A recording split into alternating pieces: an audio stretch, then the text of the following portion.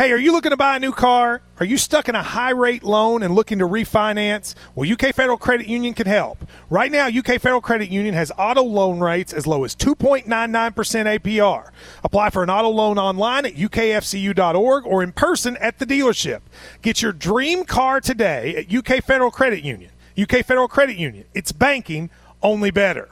Annual percentage rate, member qualification supply, rating subject to credit approval and subject to change. For full disclosure, visit ukfcu.org. Federally insured by NCUA.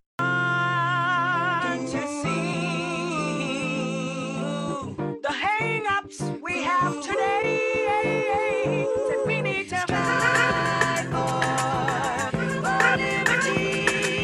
Let yourself us out the feet. Let yourself us out the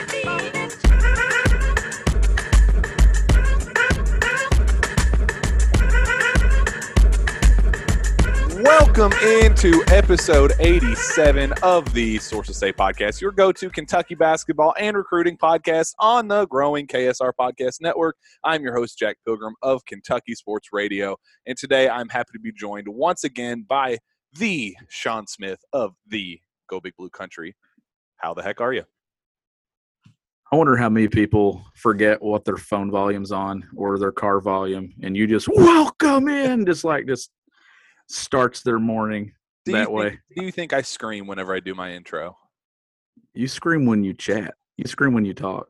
Well, you know what? It's because I love my job. It's because I'm a happy individual, and nobody can take that away from me, not even you, Sean. So I am happy to be here, whether you like it or not. Joy. I can't steal your joy. Well, we have yet another fun show in store for you. Lots of transfer news, transfer rumblings, player decisions. The last time we talked, I believe the only player decision that there are two decisions we got were Cameron Fletcher leaving and Devin Askew returning.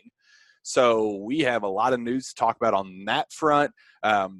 Potential transfer rumblings and all those sorts of things. So lots to talk about, lots to discuss. I am very much looking forward to it. Before we get into that, I'd like to have a quick message from our friends at UK Federal Credit Union. The University of Kentucky Federal Credit Union has been a proud partner of the Big Blue Nation for over 80 years. As a locally owned business, we are a proud supporter of the University of Kentucky Wildcats and all its fans. Whether you are a UK employee, student, or fan, there's a place for you at UKFCU. We are a full-service financial institution offering a wide array of products from checking and savings accounts, credit cards, and mortgages.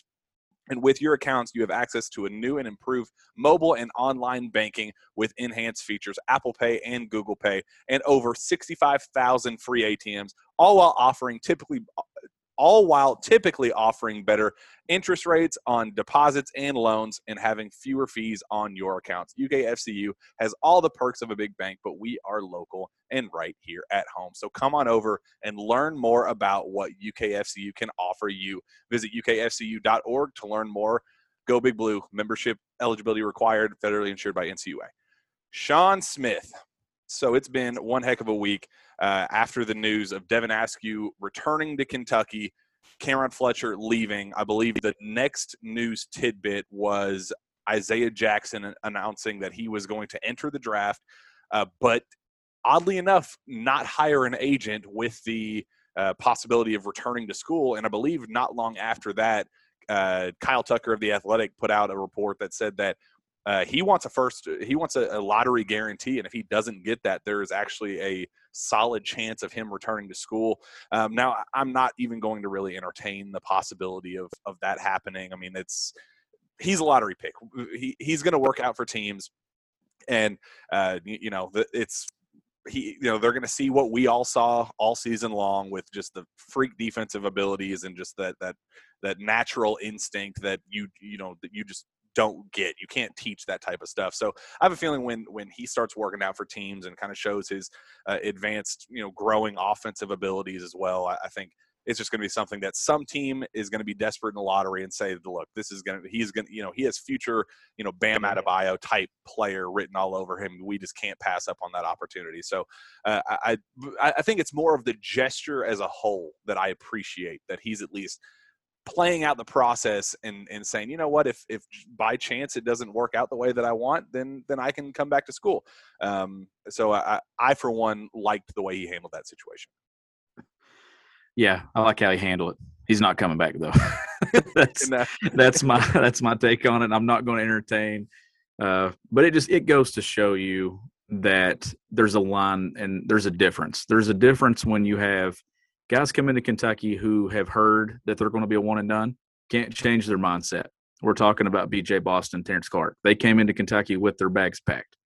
And then you have Isaiah Jackson, who came into Kentucky, and then it didn't start being talked about how good he was until, August, September? Yeah. He came in thinking he was going to be a project player, like maybe 2 years, maybe 3 years. I don't know. But it just goes to show you it's all about your mindset. When you get to campus, am I out of here in 6 to 7 months, or am I here, 18 months to 24 months? I don't know. I just think that plays into it. By the way, we never talked about Dante Allen returning, did we? Because that happened on Monday night. We did not. So, yeah, that was that. I think that news came out almost immediately after after our show. Go figure. That's how it usually works out. So, yeah, let's talk about the two returnees first, or I guess the second and third returnees before getting into the B.J. Boston, Terrence Clark debacle. Dante Allen talks to – so I actually reached out to Dante himself. I texted him and asked him, was like, hey, just feeling you out, timeline for when you're planning on doing something. Didn't hear anything back from him. It was actually right after this show is when I reached out to him. And I was like, that's because like last summer when we went to go see him in person, he texted me about asking for the highlights that we did and some of the pictures that we took and those sorts of things. So he's always been good about getting back to us and all that. So he didn't respond back then. And I was like, At first, I kind of took that as bad news, kind of curious if he's leaning toward transferring or if he's, putting those, whatever the case was. And then just a couple hours later, his mom has an interview with the Falmouth Outlook, hometown newspaper, announcing that he was returning to school. Cool. I thought that was a pretty freaking awesome gesture that you got to give back to the people that, they're at every single Zoom call, Zoom meeting, covering every single game, just they're all about Dante Allen. So, giving back to the community that, supported him through the good and through the bad of his high school career and, the injuries and all that stuff. So I thought that was a really cool gesture. But the idea of Dante coming back to school, turning down the interest and possibility and opportunities elsewhere to come back and give another go at Kentucky and knowing the ups and downs that came with this season, I thought it was a pretty big statement for him to ultimately decide to come back to school, Sean. Huge decision. And if you ask me what Kentucky got out of this awful 9-16 season that they just finished, they didn't get anything out of it until the final 20 minutes. The final 20 minutes I thought was huge because Dante Allen got to have some confidence going into the offseason. And I think it was really big that he put on that performance with John Calipari standing right there watching it. I thought that was huge. And we're going to get into this throughout this episode. I'm on this big push now that I'm hoping when it comes to Cal changing, when it comes to skill set and talking about, modern basketball, the way the game's changing more to skill set, not length and athleticism, Dante kind of plays a role in my thoughts because I have an idea that we will get into as we go throughout this episode once we talk about the transfer options and everything that I think Dante really plays into. But I honestly think that the one thing that Kentucky can take away from this season, Dante Allen, I think that was huge. It was huge when it happened the first time, but I think it was even bigger the second time around because, Jack, you and I had heard and we had talked to people when things were trending there a month and a half ago and he was playing 2 or 3 minutes a game after the stuff he was doing. And then, Cal coming out and kind of the criticism and things at times and always wanting to mention Dante in a press conference, even in games where he played 3 minutes. There was some stuff there where we were kind of concerned that there would be a transfer. And it was all going to be how it played out the rest of the season. Well, it couldn't have played out any better. Just talking an individual thing, I thought it was very big for the program and Dante and Cal. Yeah, and I thought it was kind of funny how there were some other reporters out there that were kind of scoffing at the idea, like the idea of a transfer was never even on the table, and those sorts of things. It's like I'm here to tell you that there were schools in mind, and it got to the point of, if we do make this big decision, where would we go? With the idea of WKU being very interested, Purdue being very interested, Xavier being very interested, the idea of going to Louisville and kind of throwing a jab back at Kentucky for not handling that situation well. Those sorts of things, those were in discussion. So whether people want to admit that or not, it was a very real thing.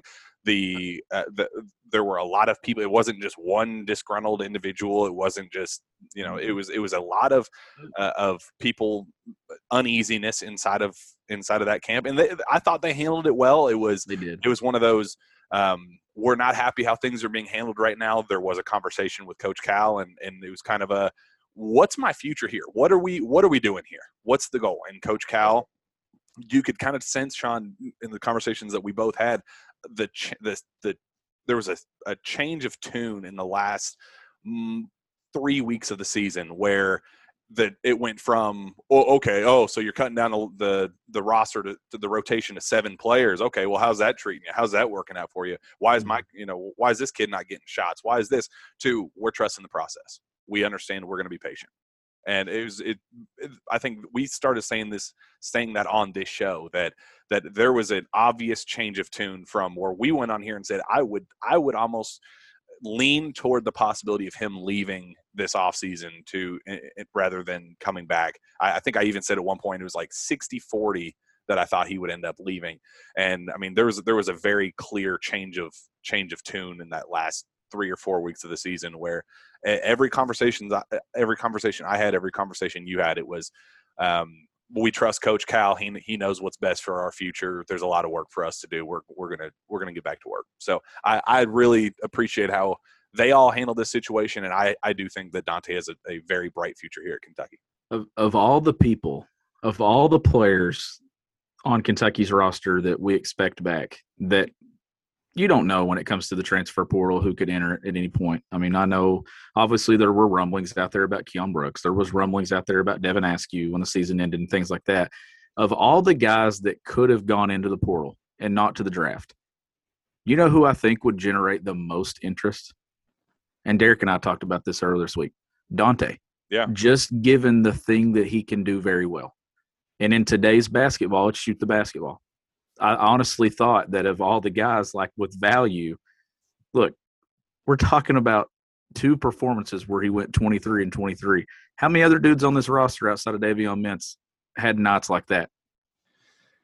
Not often. BJ had a couple 17, 18, 21, 23, but it was one step forward, 2 steps back more often than not. So yeah, he was the lone individual doing that. But that was massive news for next year, in my opinion, because I do think that Dante will carve out a role on next year's roster, regardless of how it's pieced. And I think that he could be like a piece where you kind of see some guys who can do some similar things, depending on what they add from the portal. But the big news too, I thought, and I don't know if I ever really thought he would leave, but Lance Ware coming out on Instagram Friday and saying, that he's coming back. Yes, I'll be back next year. Yeah, I don't know how big. Too. I don't know how big that is for right now. Like, I don't know how big that is for next season's roster. If with Damian Collins, with Shoebway, and then if let's just wait and see if they get another guy in the portal or something, another big. But I think it could be very, very big for 22. Like, I think that, like, he is a guy that I don't really look at and just see as being a guy that's really upset and wants to leave. I think that he's kind of bought into it. You saw him play minutes at Mississippi State this year and play a ton. Then you saw him not play at all for a game not long after. But he was always a guy that was ready to go in. Now, he struggled in the SEC tournament, but the one thing I liked about Ware was he never stopped fighting. He fought, and you could kind of at least see something there that I think he has potential to develop down the road into a solid player. And those are the guys that you kind of hope stick within your program. You don't want Lance Ware to leave and go home to New Jersey or somewhere else or to another program, even if he doesn't play much next year. You don't know. Like, I just think that that's a guy that I could see his role getting more significant, maybe not next year, but on down the line if he chooses to be there. Yeah, and so what I liked about that process and just his mindset coming to Kentucky when you know doing preseason interviews and talking to the people around him and came in high school and close family and those sorts of things, preseason interviews, they all kind of said the same thing. We understand what Lance Ware is. He's a dog. He's going to come in. He's going to do the dirty work. We know he's a work in progress. He is. His coach had a very specific line like, if you expect him to be a 20-point per game player every single night, you recruited the wrong guy. He is not the guy that you want at your program. You recruited Lance Ware to come into your program and dive for loose balls and grab tough rebounds and do the dirty work when nobody else on the roster is willing to do that. That is who they brought him in to be. And all of them, even going into the season, said, we understand that this is going to be a 2-3 year process. This is not going to be – he's not going to come in and be spoon-fed from day one and expect, 20, 25, 30 minutes a game. And that's just not who Lance Ware was ever going to be. So that's even why late in the season – there were some people that kind of thought that, I think he's kind of playing out of a role. I don't know if how he's going to handle, the surplus of bigs on the roster next season, those sorts of things. That's what he signed up for. And that's why I never even really entertained that possibility of him leaving, because it was that he came in saying, I am a 2 to 3 year player. And he looked like a 3 or 4 year player, which is fine. I mean, I think that's what he knew that going into. It wasn't an Isaiah Jackson where he came in as a 2 and 3 year player and he just outperformed the expectation. He played exactly the way he was supposed to play. And like we said last episode, those are the type of guys that you want to stick around. They know who they are. They understand their flaws. They understand what's holding them back from taking that next step forward. They want to be inside the program. So those are the type of people that you want to welcome back. Absolutely. Like I said, I think there's a place there, whether that be in a significant role this coming season. And if he works, you don't know exactly what this roster is going to look like. And two, I'm really interested when it comes to the transfer market, exactly how many guys Calipari adds. Jimmy Dykes said during the Ole Miss game that as many as 8 new faces. And that night I kind of was like, I don't know about 8 new faces. But now you're with all these names and stuff going in the portal, man. I mean, you liked a tweet from Travis Brown this morning talking about the number of people that are in the portal. It was 733 when the day begun, and that's higher now. I mean, and on the same day last year, it was like 400 and some. I don't remember the exact number, but geez, and that's the thing. There's still teams playing that guys that can't go into the portal. 16 more teams going. We have heard names for 2 to 3 weeks, Jack, that Kentucky has just been linked to when it comes to possibly getting involved with. And that number, I think that list is going to grow in the coming days. I mean, you're seeing stuff come out today that we didn't really even think of. Yeah, and I kind of want to jump into that pretty heavily here in that the tail end of the show, and we start getting into the specific names and all that. But before we do that, let's quickly round out last week's kind of decisions and what's looking ahead. So as of right now, we have Dante Allen, Devin Askew, Lance Ware officially confirmed coming back. We have Cameron Fletcher officially gone, entering the transfer portal. We have Isaiah Jackson as the first pro name that he put his name in the draft, not signing an agent with the possibility of coming back, but you might as well pencil him in as being gone. And then there were 2, and they were the names that we said over and over and over again on this show that don't expect them to come back no matter what Cal says, the 2-year plan, that Cal was kind of hinting at with BJ Boston and that whole thing, being Emmanuel Quickly, PJ Washington type storyline, those sorts of things. It all sounded all fine and dandy, and it was cool to dream about that possibility. I kind of, the only time that I even kind of took a step back and was like, okay, this is kind of interesting, is when Cal brought it up on his own. When he brought it up after the game, made me think, okay, is Cal going to change his recruiting tactic this offseason where he is going to go in and say, look, you're not ready yet. You are a second-round draft pick. You're a late first-round draft pick at the earliest. You need to come back to school. You can be a lottery pick. You can be a top 10 pick, maybe even top 5 pick. You need to come back to school and get the real Kentucky experience. Let's just hit reset. Let's just give this a go. So, Sean, I gotta be honest. I was a little disappointed in both of their decisions. Not that they both put their names in the draft. I thought I think even no matter what, at the end of the day, all three of those people, of those players, would have been gone at the end of the day. But for both Terrence Clark and B.J. Boston to put their name in with an agent and say, screw it, no matter what feedback I hear from the scouts, I'm gone. I thought it was a little disheartening, where it was just like,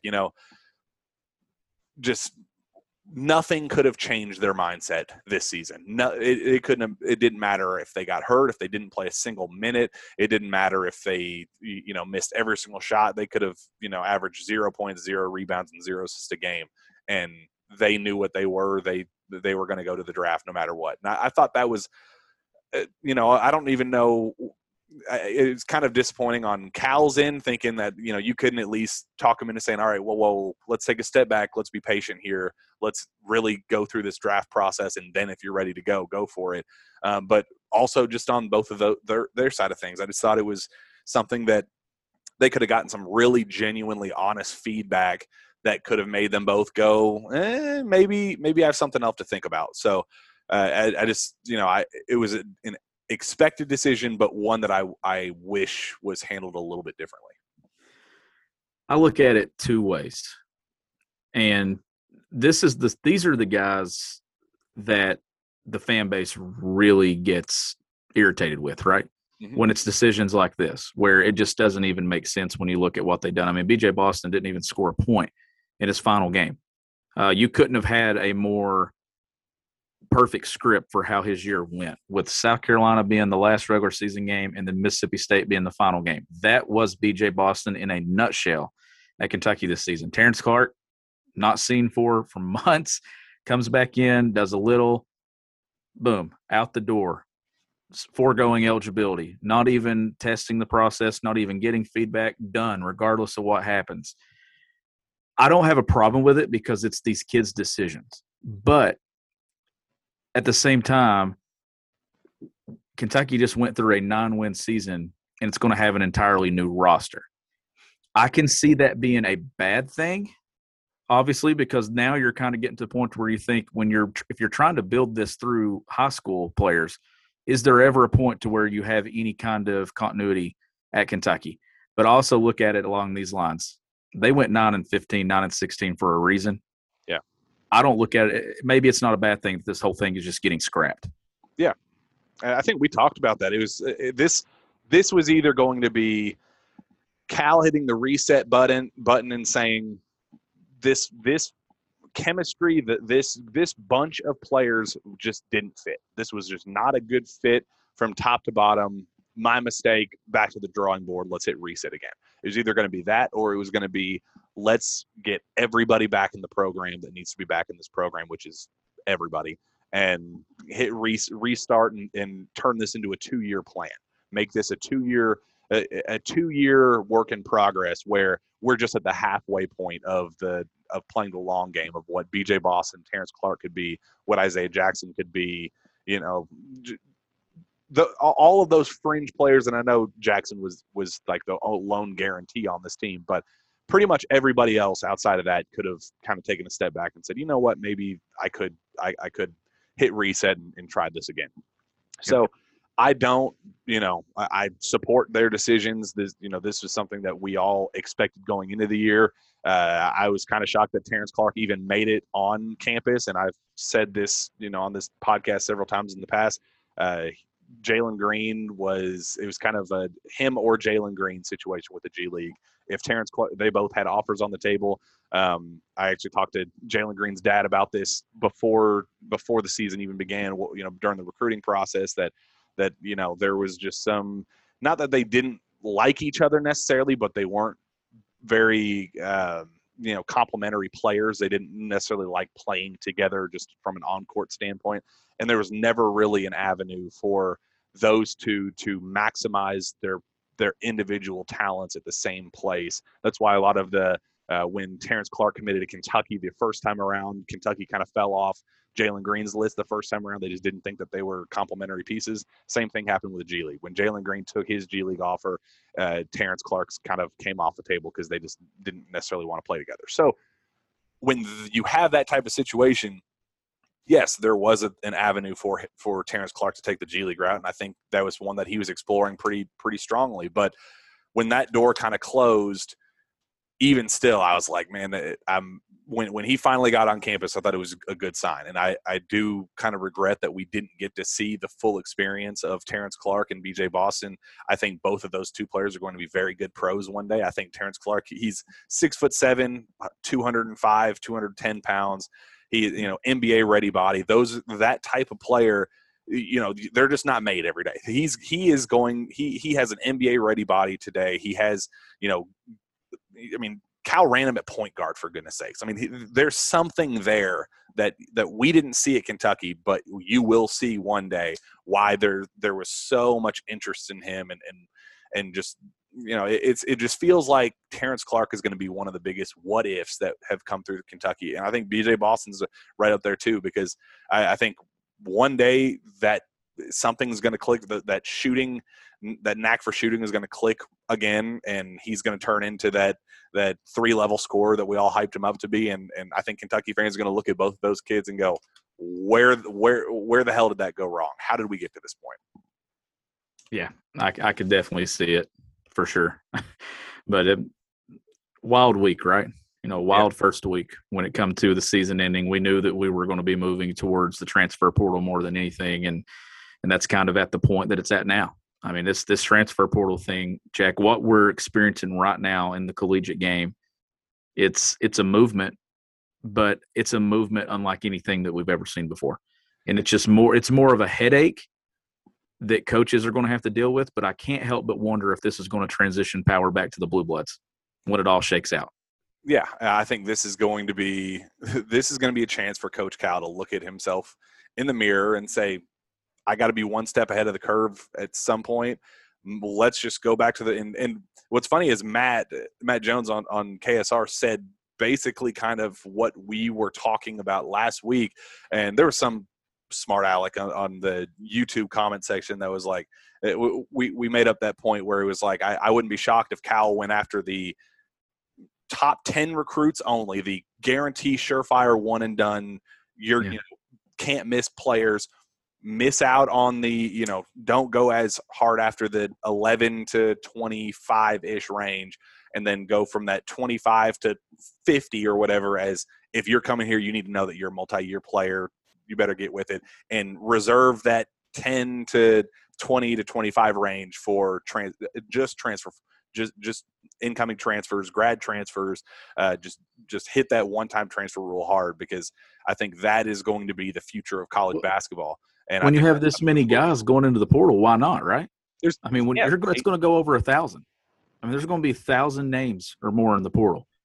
You can't tell me you can't pick 3 or 4 a year off of it. Easily. If you're no longer – and that's the thing, like, if you go get the guys that are ranked 30 to 50 or 30 or 60, the Cameron Fletchers, what good's it do you if they're in your program 1 year and they don't see a fit and then they leave? Yeah. Like, plug and fill your roster with what you need. And there is value in this too. Collegiate experience is a big deal. And here's why. It gets you removed from the AAU culture. What is the big thing that Kentucky's freshmen come in not knowing how to do? It's the unity, it's the playing together and all those things, because they're so – yes, they play high school basketball where they're the big dog, but that AAU circuit, it's not anything like what the collegiate game is when it comes to structured – running sets, running offenses, playing within the team. You at least add people who have been in that type of system to your roster. I think that's the biggest benefit. Sure, top-end talent might not be as good, but you get kids who fit and then kind of already understand. Look at Davion Mintz. Did he have a problem transitioning into that this season? Nope, not at all. He didn't. And I don't think Olivier Sarr did. I just think that they tried to use him the wrong way for the longest stretch of the season. The guys that had the problem fitting in, look at Jacob Toppin coming straight in, and we didn't even think he was going to even be an option, but what was he able to do? He became one of the guys that was able to play for most of the season that you looked at it a lot of times and said, crap, he's one of the guys you feel really good about moving forward. I just think that being in a collegiate program, regardless of what level it is, being in a structured system, understanding how to play within the team, within a system, I just think that there's value there. And if Cal decides to shake his roster out that way, I think it's a big deal, but I also think it's one of the things where you can't just go get guys. You got to go get guys that fit. Yeah, absolutely. All right, before we have a bunch of names to discuss and perfect fits, good or bad, depending on how, what will work with the rest of the roster as it's currently constructed. But before we get into that, let's have a quick message from our friends at MyBookie. March is here and the madness has officially begun. It's time for you to shoot your shot and score big on the nonstop action with MyBookie. Select the winners from all the NCAA tournament games in the MyBookie bracket contest for a chance at $10,000 in cash prizes, and it's only $1 to enter. It doesn't matter whether you're filling out multiple brackets, betting the national championship winner, or simply looking for player and game props, MyBookie has you covered. Sign up today at mybookie.ag and use promo code SOURCESSAY to secure a deposit bonus up to $1,000. That's promo code SOURCESSAY to claim your first deposit bonus. College ball, NBA, and NHL, no matter the sport, no matter the minute, from tip-off to buzzer, MyBookie puts the action in your hands with in-game live betting. Bet anything, anytime, anywhere with MyBookie. Sean, there are already – Are you in the portal yet? I might as well be, because there are so many big-name pieces that have already put their name in the portal that I think Kentucky fans are going nuts over, and as they should, because it's a lot of pretty significant talent, things that – players that you should be excited about. Let's just run through a bunch of them and kind of work this through – who you would add if you were in Coach Cal's shoes and why. So the big name that was kind of the first one that piqued Kentucky fans' interest, that was Justin Powell at Auburn. Feels like a lifetime ago now, right? Wasn't it? There's just so many obvious connections with him and as a homegrown Kentucky kid and, North Oldham kid and there's no shock that Kentucky fans would be interested in the homegrown standout shooting talent playing for an SEC rival of Kentucky's right now, who goes in as a true freshman, stands in when Sharif Cooper was dealing with his NCAA issues and just thrived from day one. Kind of took that program over and kind of gave Auburn fans kind of a glimmer of hope throughout the early part of the season. And then obviously things fell south when the NCAA stuff hit and Sharif kind of dealt with some injuries late in the season and Justin Powell dealt with injuries. There's a whole bunch of different things, but Justin Powell has been the number one big name for Kentucky fans over the last couple of weeks. And Kentucky has been right in the thick of things. They're very interested and it kind of feels like one of those situations that it just feels like a matter of time before we're going to get some positive news for the Kentucky fan base. But my only question is, why have we not heard any news on that front so far, Sean? And I think that's kind of the bigger overarching theme is Cal extremely interested in Justin Powell? Is that like a can't miss fit like Oscar Tshiebwe was? Or do you think that they kind of want to slow play this thing and wait for all the options on the table that we kind of discussed earlier? I think a lot of it comes down to you don't want to just grab onto something if there's something else out there that's going to catch your eye. And I think Cal kind of saw that coming when it comes to names going in the transfer portal. Justin Powell went into the portal right when Kentucky was still trying to win basketball games to make the NCAA tournament. The morning while they were in Nashville when all that stuff was kind of coming out. And then you see names like, Marcus Carr, you see Grady. You see all those names kind of going in there. And I think it becomes the thing that if you feel really good about someone, and I obviously think that, given everything that we've known for the last few weeks, if they wanted Powell right now, it's probably a done deal, correct? Right. From everything that's been happening. Right. We don't know exactly what conversations have been on the record here. Maybe is it something where they're kind of looking and seeing who they want to piece? Were they waiting on any NBA decisions? Were they waiting on a decision from Davion Mintz?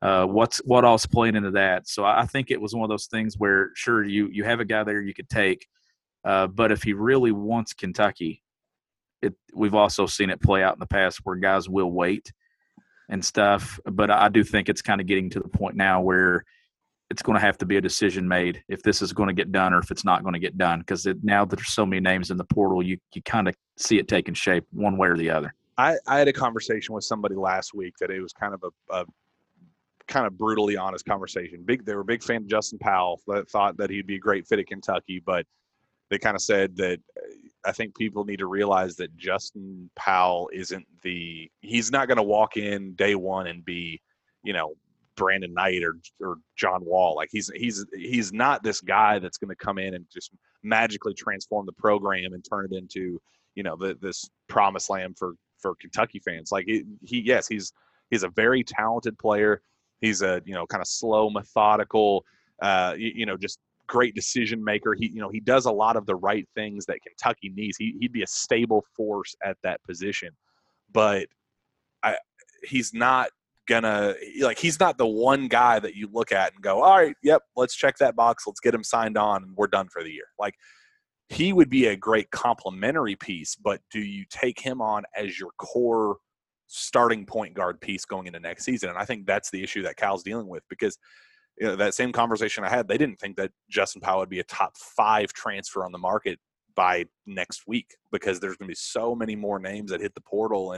And this is an offseason that Cal has to get it right. He cannot miss on any of these names in the transfer portal. He can't add, quickly latch on to Justin Powell and then have a big name guy like a Scottie Pippen Jr. or some, not even saying that's a realistic possibility, but just a big name guy that you go, oh man, we would love to have you, but we don't have room for you right now. And I think that's kind of the dilemma that Cal and his staff are dealing with. They want to make sure that all these big names, the Marcus Carrs of the world, the Grady out of Davidson that just put his name in the portal, all these guys are making sure that they're getting some love from Kentucky in case the possibility presents itself, but to not kind of isolate one guy and say, you're our guy, it's a done deal, you're ours. So it's a fine line. It's a juggling act that Cal and his staff are having to deal with right now. And I don't know what that answer is right now. It almost feels like they need to wait until the tournament ends and really see who. Olivier Sarr didn't put his name in the portal until May 1st last year. We're still well over a month away from seeing some of the big premier guys. You remember, this time last offseason, we thought it was Matt Harms or bust. Everybody else was falling. There were no other options for Kentucky at this point. Once he kind of fell through, it was like, well, Kentucky's screwed. And then Olivier Sarr hits the portal and all, felt fine at that time. So I'm just very curious how Cal, it feels like he has to tread lightly, but still be aggressive in his approach. It's a very, very fine line for him. It is. It's certainly you don't know what's going to happen with head coaches. Who moves on, takes jobs. Does a coach get fired at some point? What all goes into play over the next few weeks. The portal obviously is going to remain active all the way through the Final Four and into the week or so after that. Does someone decide to wait until after a semester is complete to announce that they're going to leave? There's a lot that goes into all this right now, more so right now too, because not only are players navigating something new, so are coaches. This is entirely new. We had the portal last year, but the portal was different because it wasn't under this whole being able to play immediately anywhere you want. What does the SEC do? Does the SEC move forward with saying that kids can transfer within the league and play right away and things like that with the Power 5 conferences?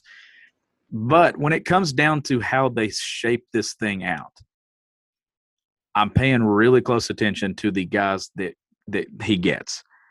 Right now, the one common denominator with the names that they've been linked to the most, it's been backcourt pieces. But how eye-opening is it that it's not really a point guard? Like, how much conversation have we had about the point guard position? So does Cal feel really good about a Nolan Hickman? Is this a guy that they think that they haven't missed on? Do they feel really good about Davion Mintz? Is that a decision that he comes back and they maybe play him at point? What I was getting to earlier, though, and this is where I was going to plug Dante into this, and I want to do it now. There's one thing, Jack, over the Calipari era. I know we get into this whole big discussion about modern basketball and Cal running double post and Cal playing Keon Brooks and Jacob Toppin at the 3 that frustrates the heck out of us a lot of times. And it's hard to watch. I really think the biggest thing that has got me, though, is I've never been a fan of how they've handled the 3 position. outside of the Michael Kidd-Gilchrist year where he just had a motor and could just beat you and play in transition. I really hated the Trey Lyles experiment at the 3. He was obviously better as a 4. I hated, honestly, what they've done with Keon Brooks at times at the 3. He's better at the 4. I was never a fan of Isaiah Briscoe being in a 3-guard lineup.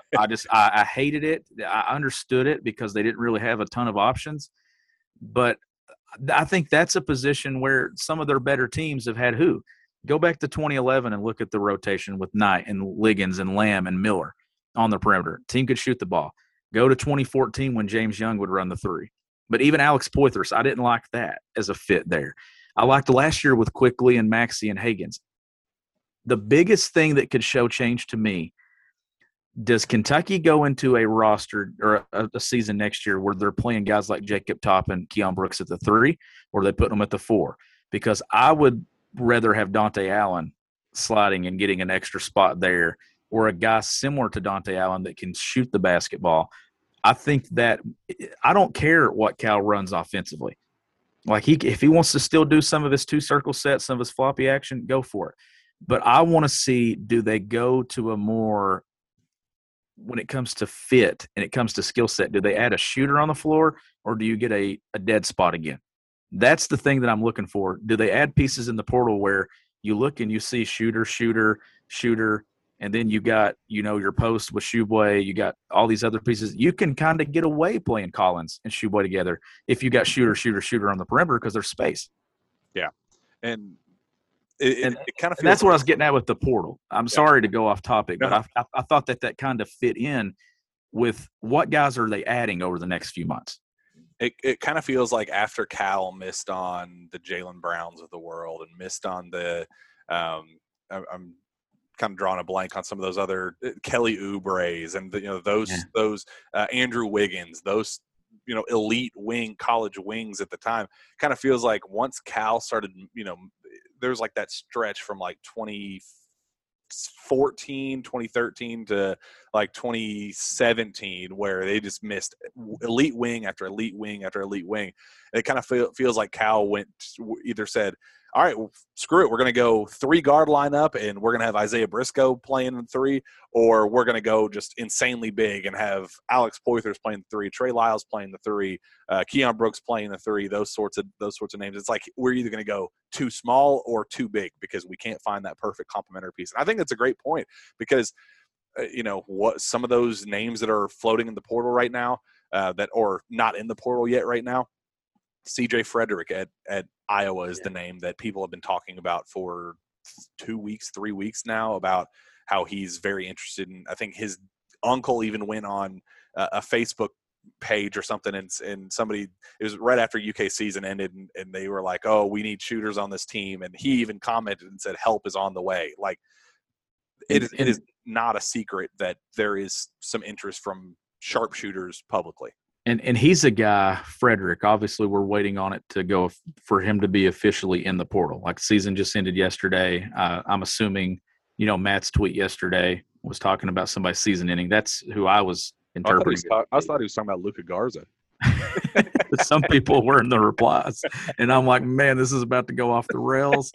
But speaking on Frederick, if he is a guy that they add as an addition to the bench, then I start to like where they go. I don't want him as a starter next year. Agree. Because I just don't think that there's enough there. But the couple things that he does very well, he shoots the crap out of it efficiently.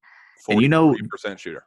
And you know how many turnovers he had this year? I know going into the other game, he committed 9 turnovers, if I'm not mistaken, in an entire season of basketball where he played a lot of minutes. So just talking, I'm not picking on Devin Askew, but when you're talking about what was the things with Devin this year that really hurt him, when he, like, obviously Frederick's not going to be somebody that's going to break you down, but Devin didn't shoot it consistently and he turned it over a lot early in the year. Now that got better down the stretch, but I think that's what you need as a bench. You don't need that to be in your starting 5. If that's in your starting 5, I kind of wonder if we're going to be having a whole other thing where we're looking at 14 and 14 or something like that, because they need difference makers in the starting lineup, but they also need depth and guys that fill roles and positions. And that's what I'm most interested in seeing what they do. If they add him, and it's coming off the bench, and I really start to like exactly what's going to happen here with this roster. I'm starting to feel better about it. I think the biggest issue with the guys like Jamal Baker, Johnny Juzang, Dante Allen is they have been pigeonholed as the shooter on the team.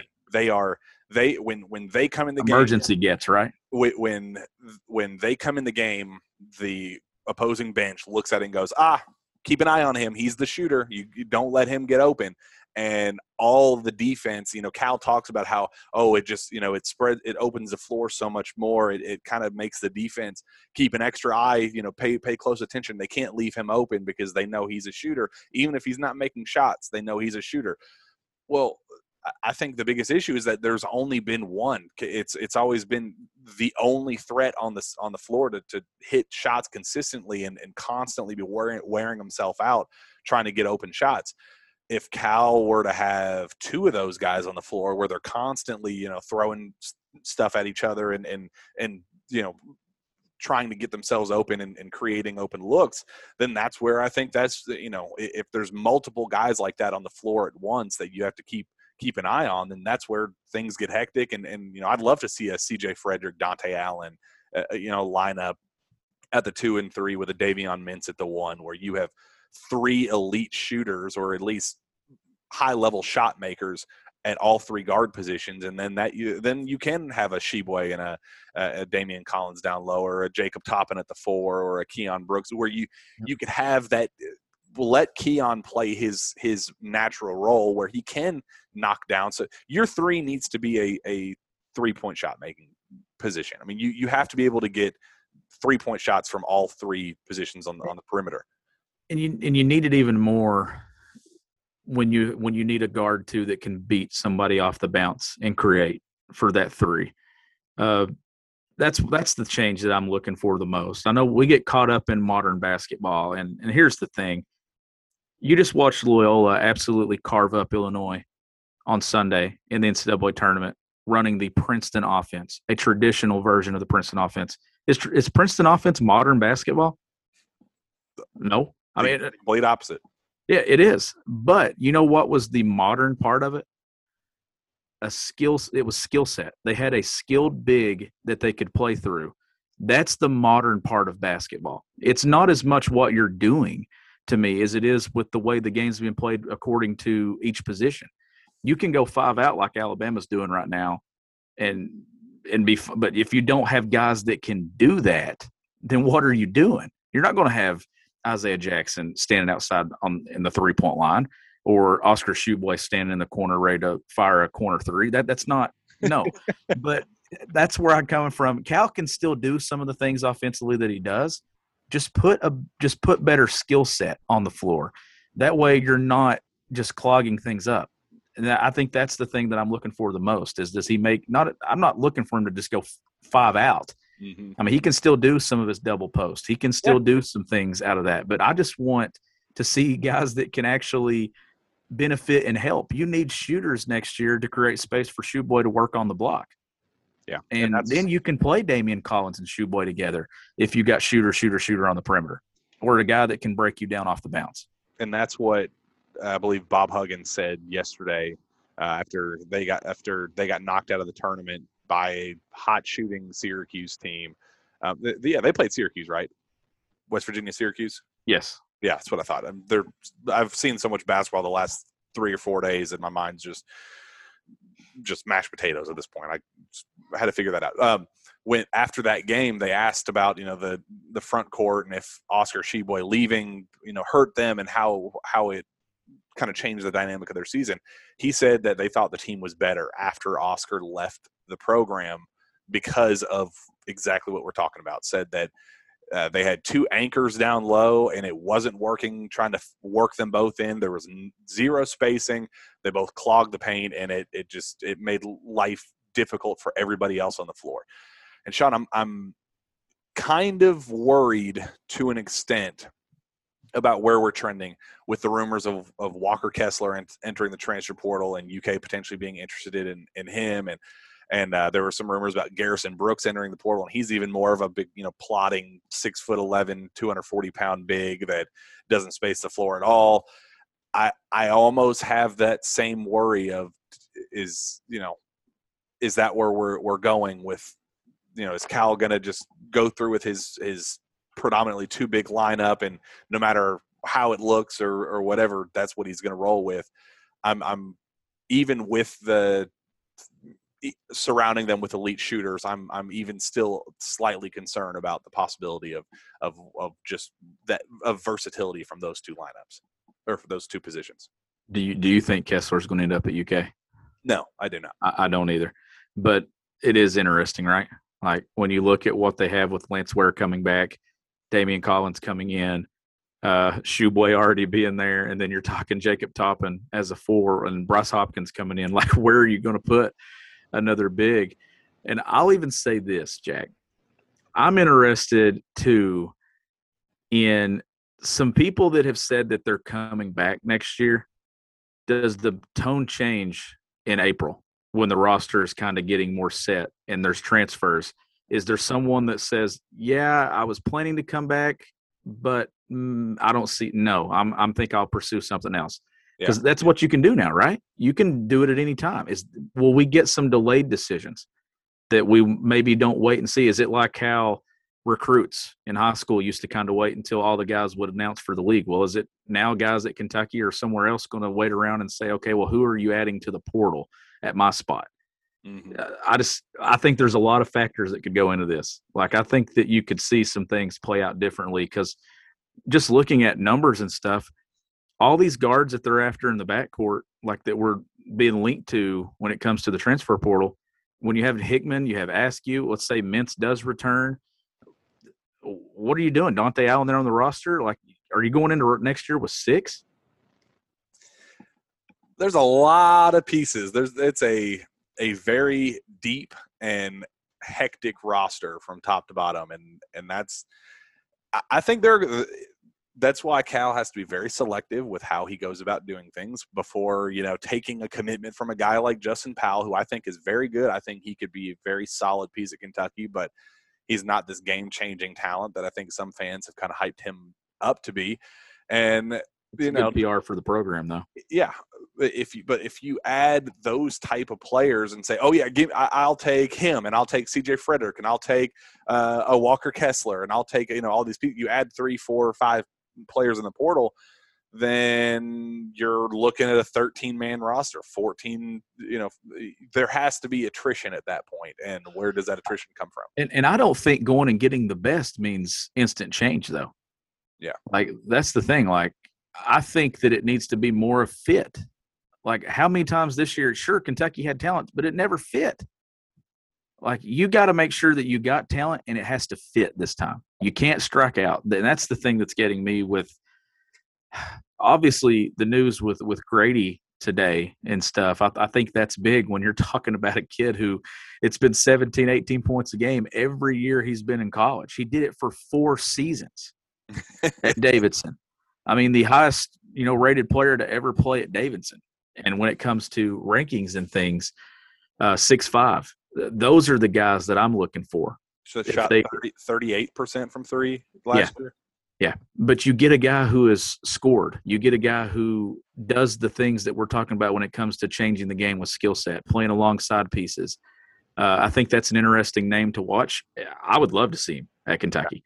Yeah. If it works out. And then let's say Frederick goes in the portal and ends up being an option off the bench, and then you can either add somebody else from the portal, get Mintz to return. 3 weeks from now, I think we'll have a better idea. I don't think this is something that's going to just happen quickly, though. I think it's going to be kind of play out over the next few weeks and into April. I think by the time we get around to recording in mid-April on episodes, I think that we'll be sitting here playing with some puzzle pieces, and we'll actually physically be able to slide them into places, and those will be the episodes where it's the most fun because then you can kind of talk and see exactly what they have. I don't know what they're going to do front court-wise.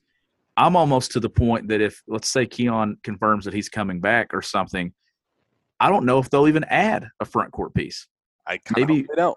I'm hoping they don't. I don't want to see Kentucky basketball next year with Keon Brooks and Jacob Toppin standing at the 3. I don't want to see it. I don't want to see it. Nobody wants to see it. If you're gonna start getting reckless at one of the positions in terms of bringing guys in. Make it point guard. Make it those prime 2 and 3 shooting positions. Get some shooters in here and let the cream rise to the top. In terms of who gets the most minutes, who is fit in specific roles. I mean, that's kind of how I handle it. I think that there are way too many moving parts in that front court right now to add more. To add a guy like a Garrison Brooks, I would add a Walker Kessler. I think he's going to has a very bright future ahead of him. I think he could be a very good player, especially at the college level. But the idea of adding another big, Garrison Brooks type player, just that 240-pound, not great lateral movement, not very versatile as a defender, can't guard 3 positions, can kind of pigeonholed as that 5. I mean, I think that's where Cal has to be careful. I would not just take names just to take names. I think he has to be very selective, and I think you put it very well. This is a big puzzle piece, a puzzle with a lot of awkward fitting pieces that he did not get them to fit together last year. It was a mess, and it just didn't work.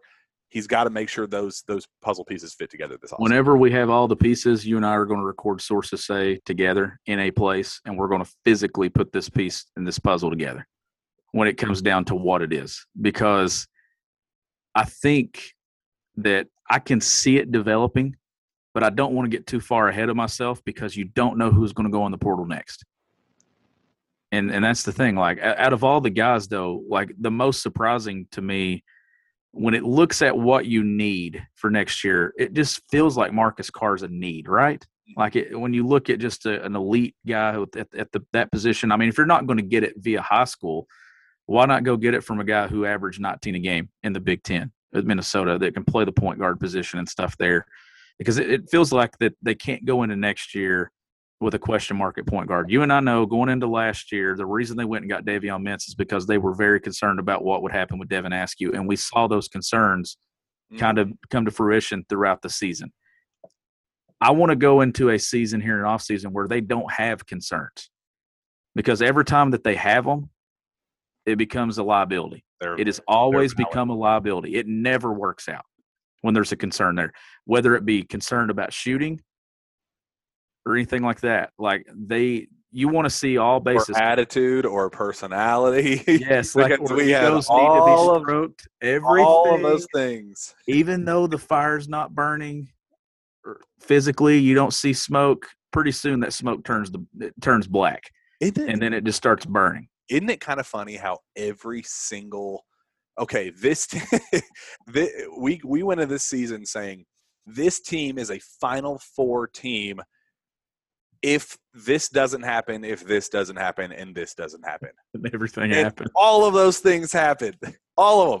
This team is going to be a Final Four team if they can get Terrence Clark's personality, the maturity issues, they can get those figured out. That was listen, I'm going to say this now and I've kind of touched on it and hinted at it over the last several months, leading up to the season and then this offseason.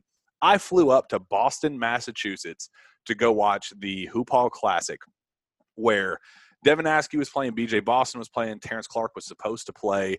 It was an absolutely loaded event with just talent from top to bottom. I got in contact with Terrence Clark's head coach at Brewster Academy. I got in touch with the AD. I called the front desk, the office, the front office clerks. I called everybody up there, messaged them, texted them, all of it. And I said, we are doing these preseason features, putting a spotlight on these kids where, we go, we interview them, we kind of do a day in the life type thing. Kentucky fans always complain about not being able to get that one-on-one, learning these kids and developing a relationship with them and because they only see them for 8 months at a time. We're kind of going out of our way to emphasize that and put a spotlight on these kids. I call everybody and text everybody, DM everybody that you need to get in contact with Terrence Clark and do a feature on him, whatever. Nobody wanted to put a spotlight on him. And I was like, it never made sense. Why?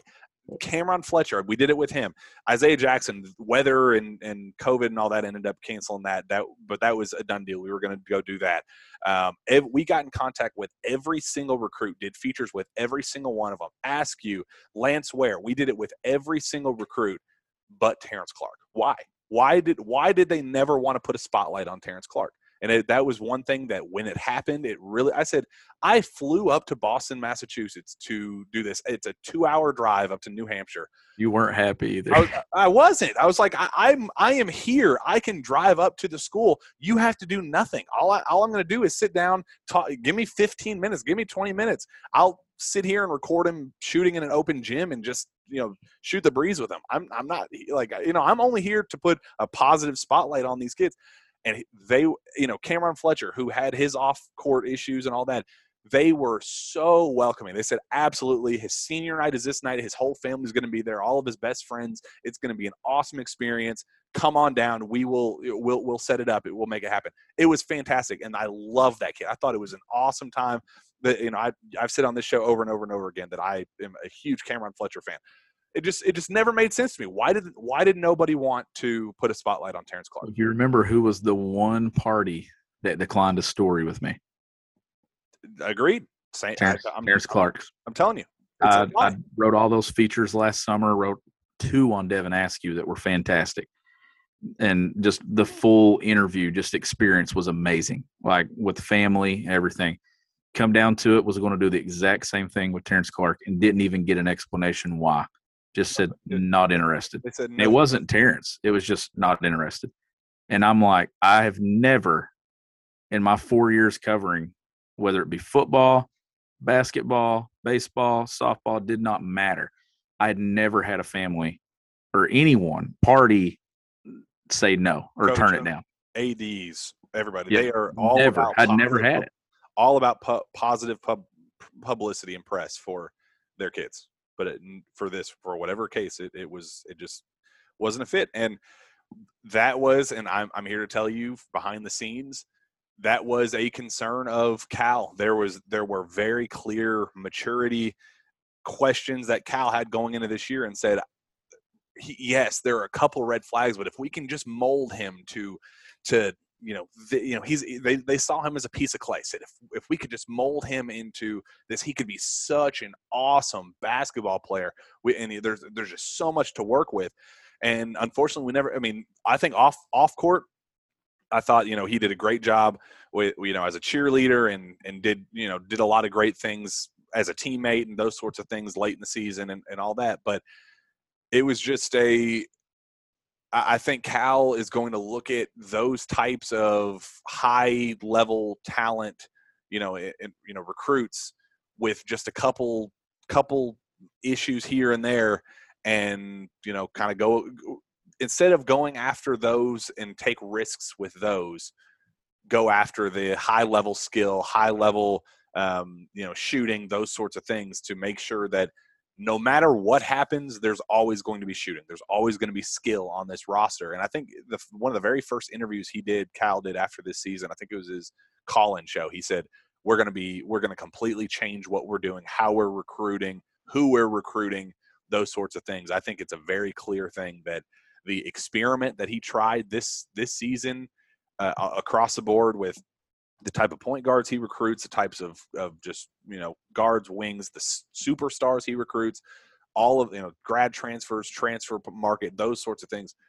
He's going to completely go back to the drawing board and say, yep, I took chances on this one. It didn't work. No fault to anybody, but something's got to give. We can't go back to doing what we did this past season. No, they can't.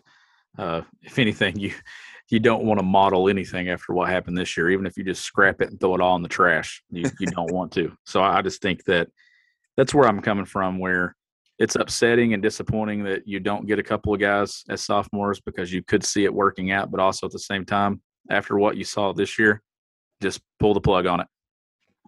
Start from scratch. But have some continuity too. You do want guys to return. And we had heard some stuff there middle of the year where there were some guys that, Cal didn't want poisoning the rest. Yeah. It's going to be, we say this was the last 2 episodes, I believe we've said it several times that this is a very, very important offseason for John Calipari on numerous fronts, how he's going to go about the recruiting process, who he's going to recruit, why he's recruiting them.